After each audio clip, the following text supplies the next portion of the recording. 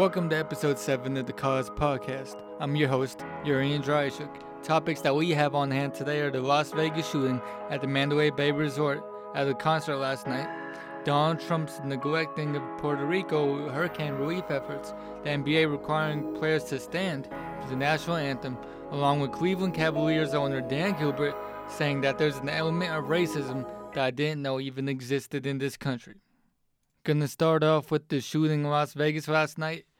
A shooter, he opened fire at this concert, the Route 61 concert, right next to the Mandalay Bay Resort. The shooter's name was Stephen Paddock, and what basically happened was he broke windows at the Mandalay Bay Resort and Casino. I guess he basically checked in the room and brought, military-style weapons in there and let rounds of bullets off from the 32nd floor into the concert that was going on right next to the Mandalay Bay. And the artist performing was Jason Aldean, and basically he kept performing for 45 seconds once those shots were let off, but once he realized that there's a shooting, him and his crew basically left the stage, and it was a chaotic scene. I got home about right when the shooting started happening. I was just watching NFL games, minding my business, and I was walking the strip for a little bit by the Bellagio and the Flamingo, and right when I got home from my Uber, I got news on Twitter about the shooting, and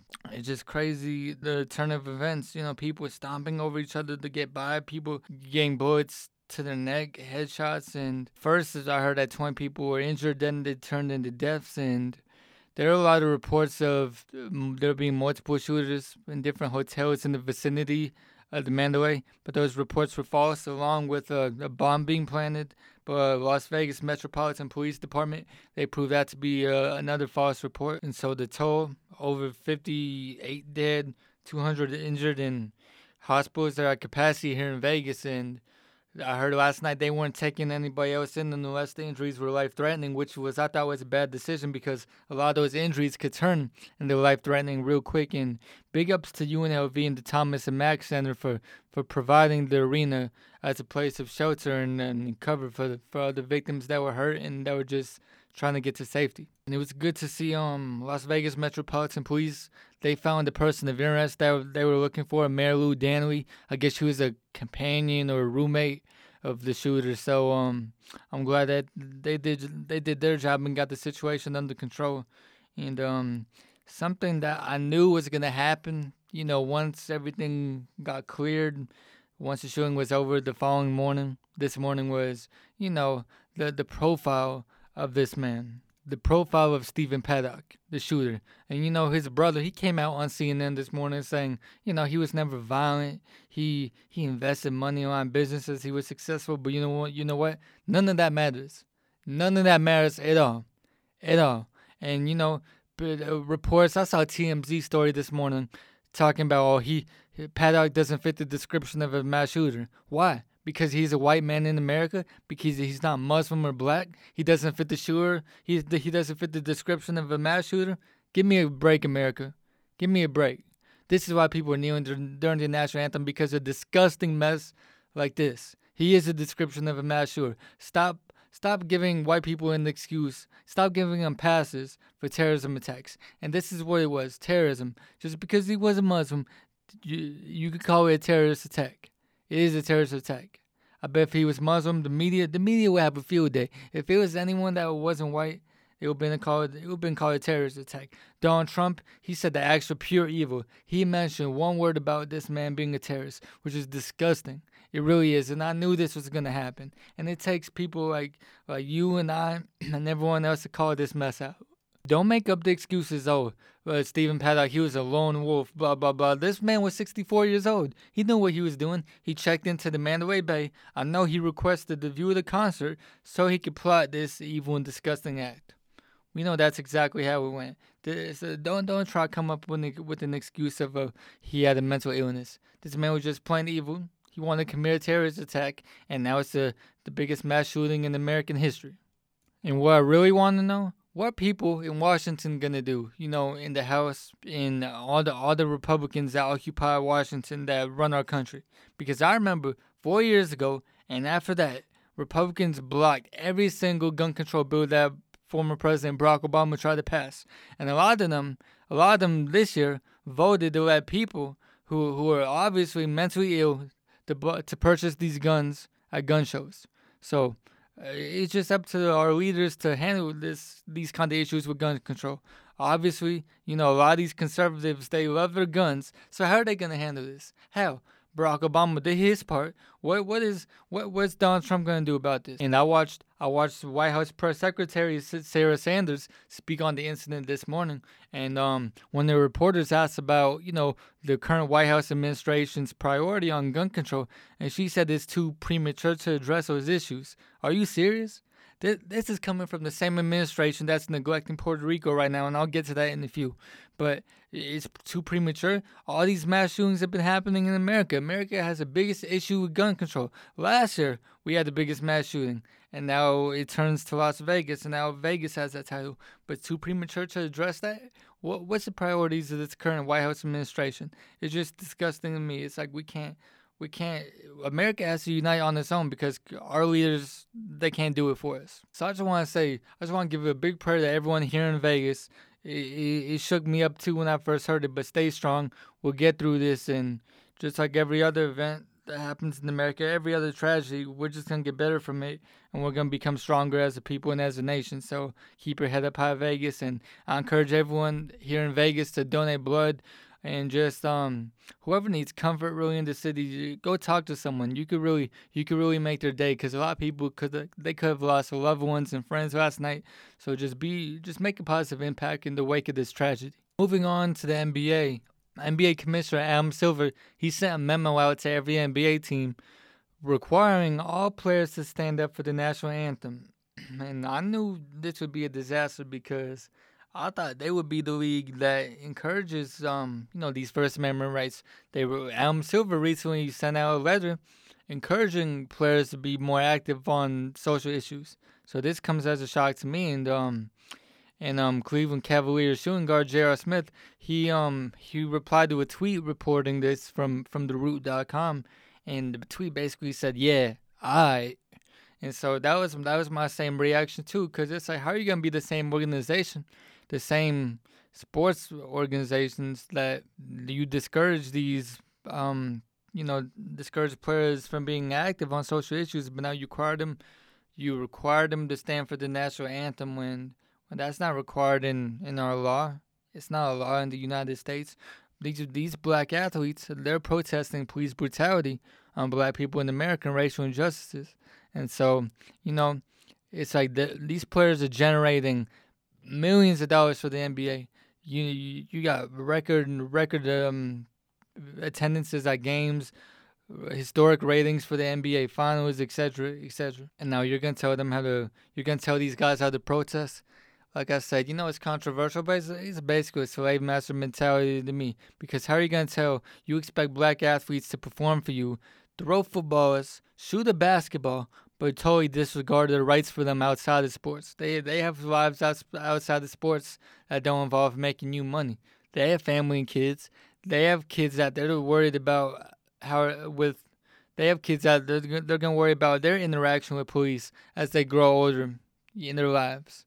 So kneeling during the national anthem, like I said before, it feels like it's the only resort to get America to really take notes of the racial issues going on.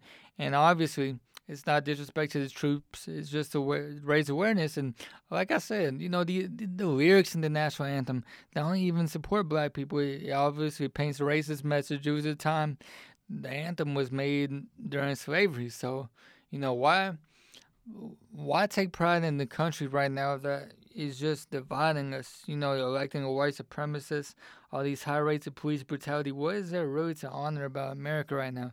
We supposedly have free speech. It's supposedly the greatest country in the world, but obviously with the injustices going on racially, it's just like, are we really the greatest country in the world? I get opinions from other people, like on Twitter. I have a lot of followers from Canada, and they basically just say equality, it's not an issue in Canada. And, I've been to Toronto 3 summers ago, and I could tell people it's so diverse there. People are nice. They're united. You don't really hear acts of police brutality or profiling over there. So I basically wish America kindly I wish America could take notes on how Canada does it, how they treat their people, because, we're in 2017 right now. We shouldn't have to be dealing with these same issues that we faced 60 years ago, from segregation. And, it shouldn't be only African Americans recognizing this as a big issue. You need white Americans and other people with different races and backgrounds to basically be vocal on these issues, so that we could basically achieve that equality. And everyone needs to let these sports organizations know that, black people are valuable outside the sports too. And they need to let Colin Kaepernick know that too by giving him a damn job too in the NFL, because this is just pathetic. It's a week for the NFL. He still doesn't have a job. And so sticking to the NBA, I'm disappointed in Commissioner Adam Silver. I've always thought he's been a great man ever since he took that role as commissioner 3 years ago when David Stern left. So, I basically think he owes the NBA community an apology for this, because this is really disgusting. They're taking away the First Amendment rights for players the First Amendment rights that this country glorifies so much. But wait, it doesn't apply for athletes? Or do these First Amendment rights only apply for white supremacists that protest in Charlottesville or carry Confederate flags? Who does it really apply for? Once again, you're tuning into the Cause Podcast. Sticking with the NBA, there's another topic involving, racial issues here. Cleveland Cavaliers owner Dan Gilbert, he recently came out, talked about the racial injustices going on in America and the protests going around different sports leagues, kneeling during the national anthem.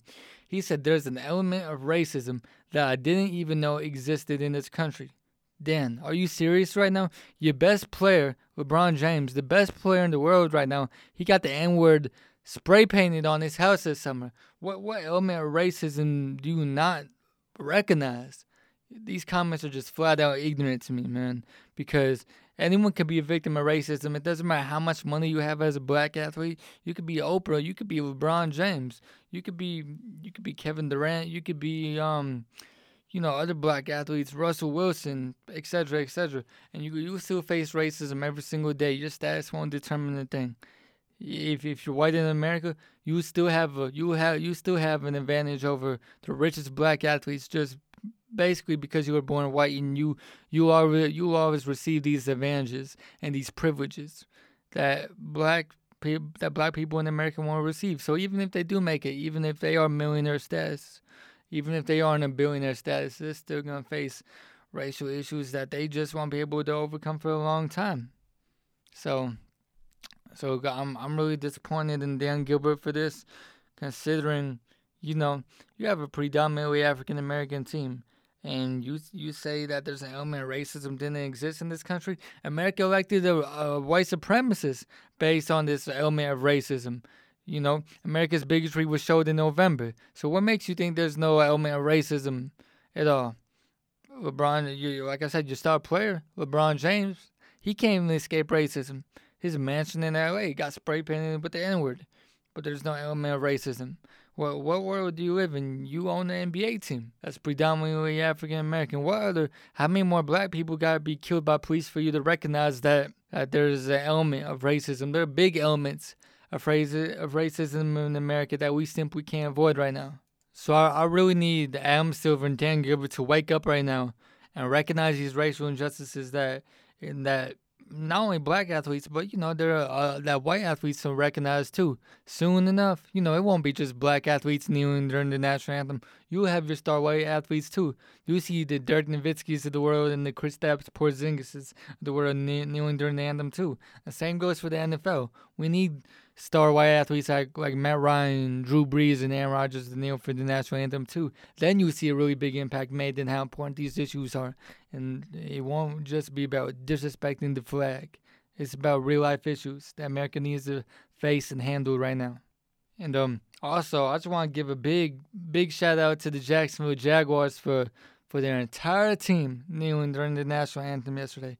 That includes white players, black players, all players of different races, and I just want to salute them. It just makes you want to be a fan, because the entire organization is recognizing these racial issues that's plaguing America right now. And last week it was a good amount of Jaguars kneeling, but you didn't have the whole team. I didn't think I would see a whole entire team kneeling during the anthem this season, and also it's good to see them take a stand for these issues. I hope other NFL players, they'll follow the same blueprint that they're doing right now to address these issues.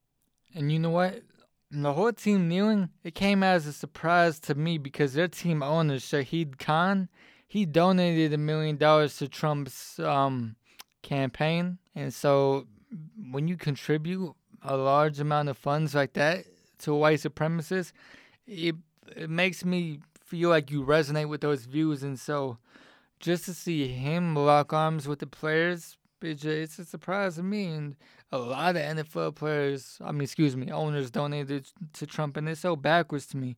How are you standing in solidarity with your players, but you donated a lot of money that some people won't make in their lifetime to a white supremacist that's currently our president? But big shout out to him anyway for standing with his players. I hope it's not just a PR stunt or anything. I really hope he has good in his heart to recognize racism is real in America, and his players that make him millions of dollars every single Sunday have to deal with these on a day-to-day basis when they're not playing for you. Moving on to Donald Trump in Puerto Rico, I just want to express disappointment in the way he's handling the hurricane situation in Puerto Rico.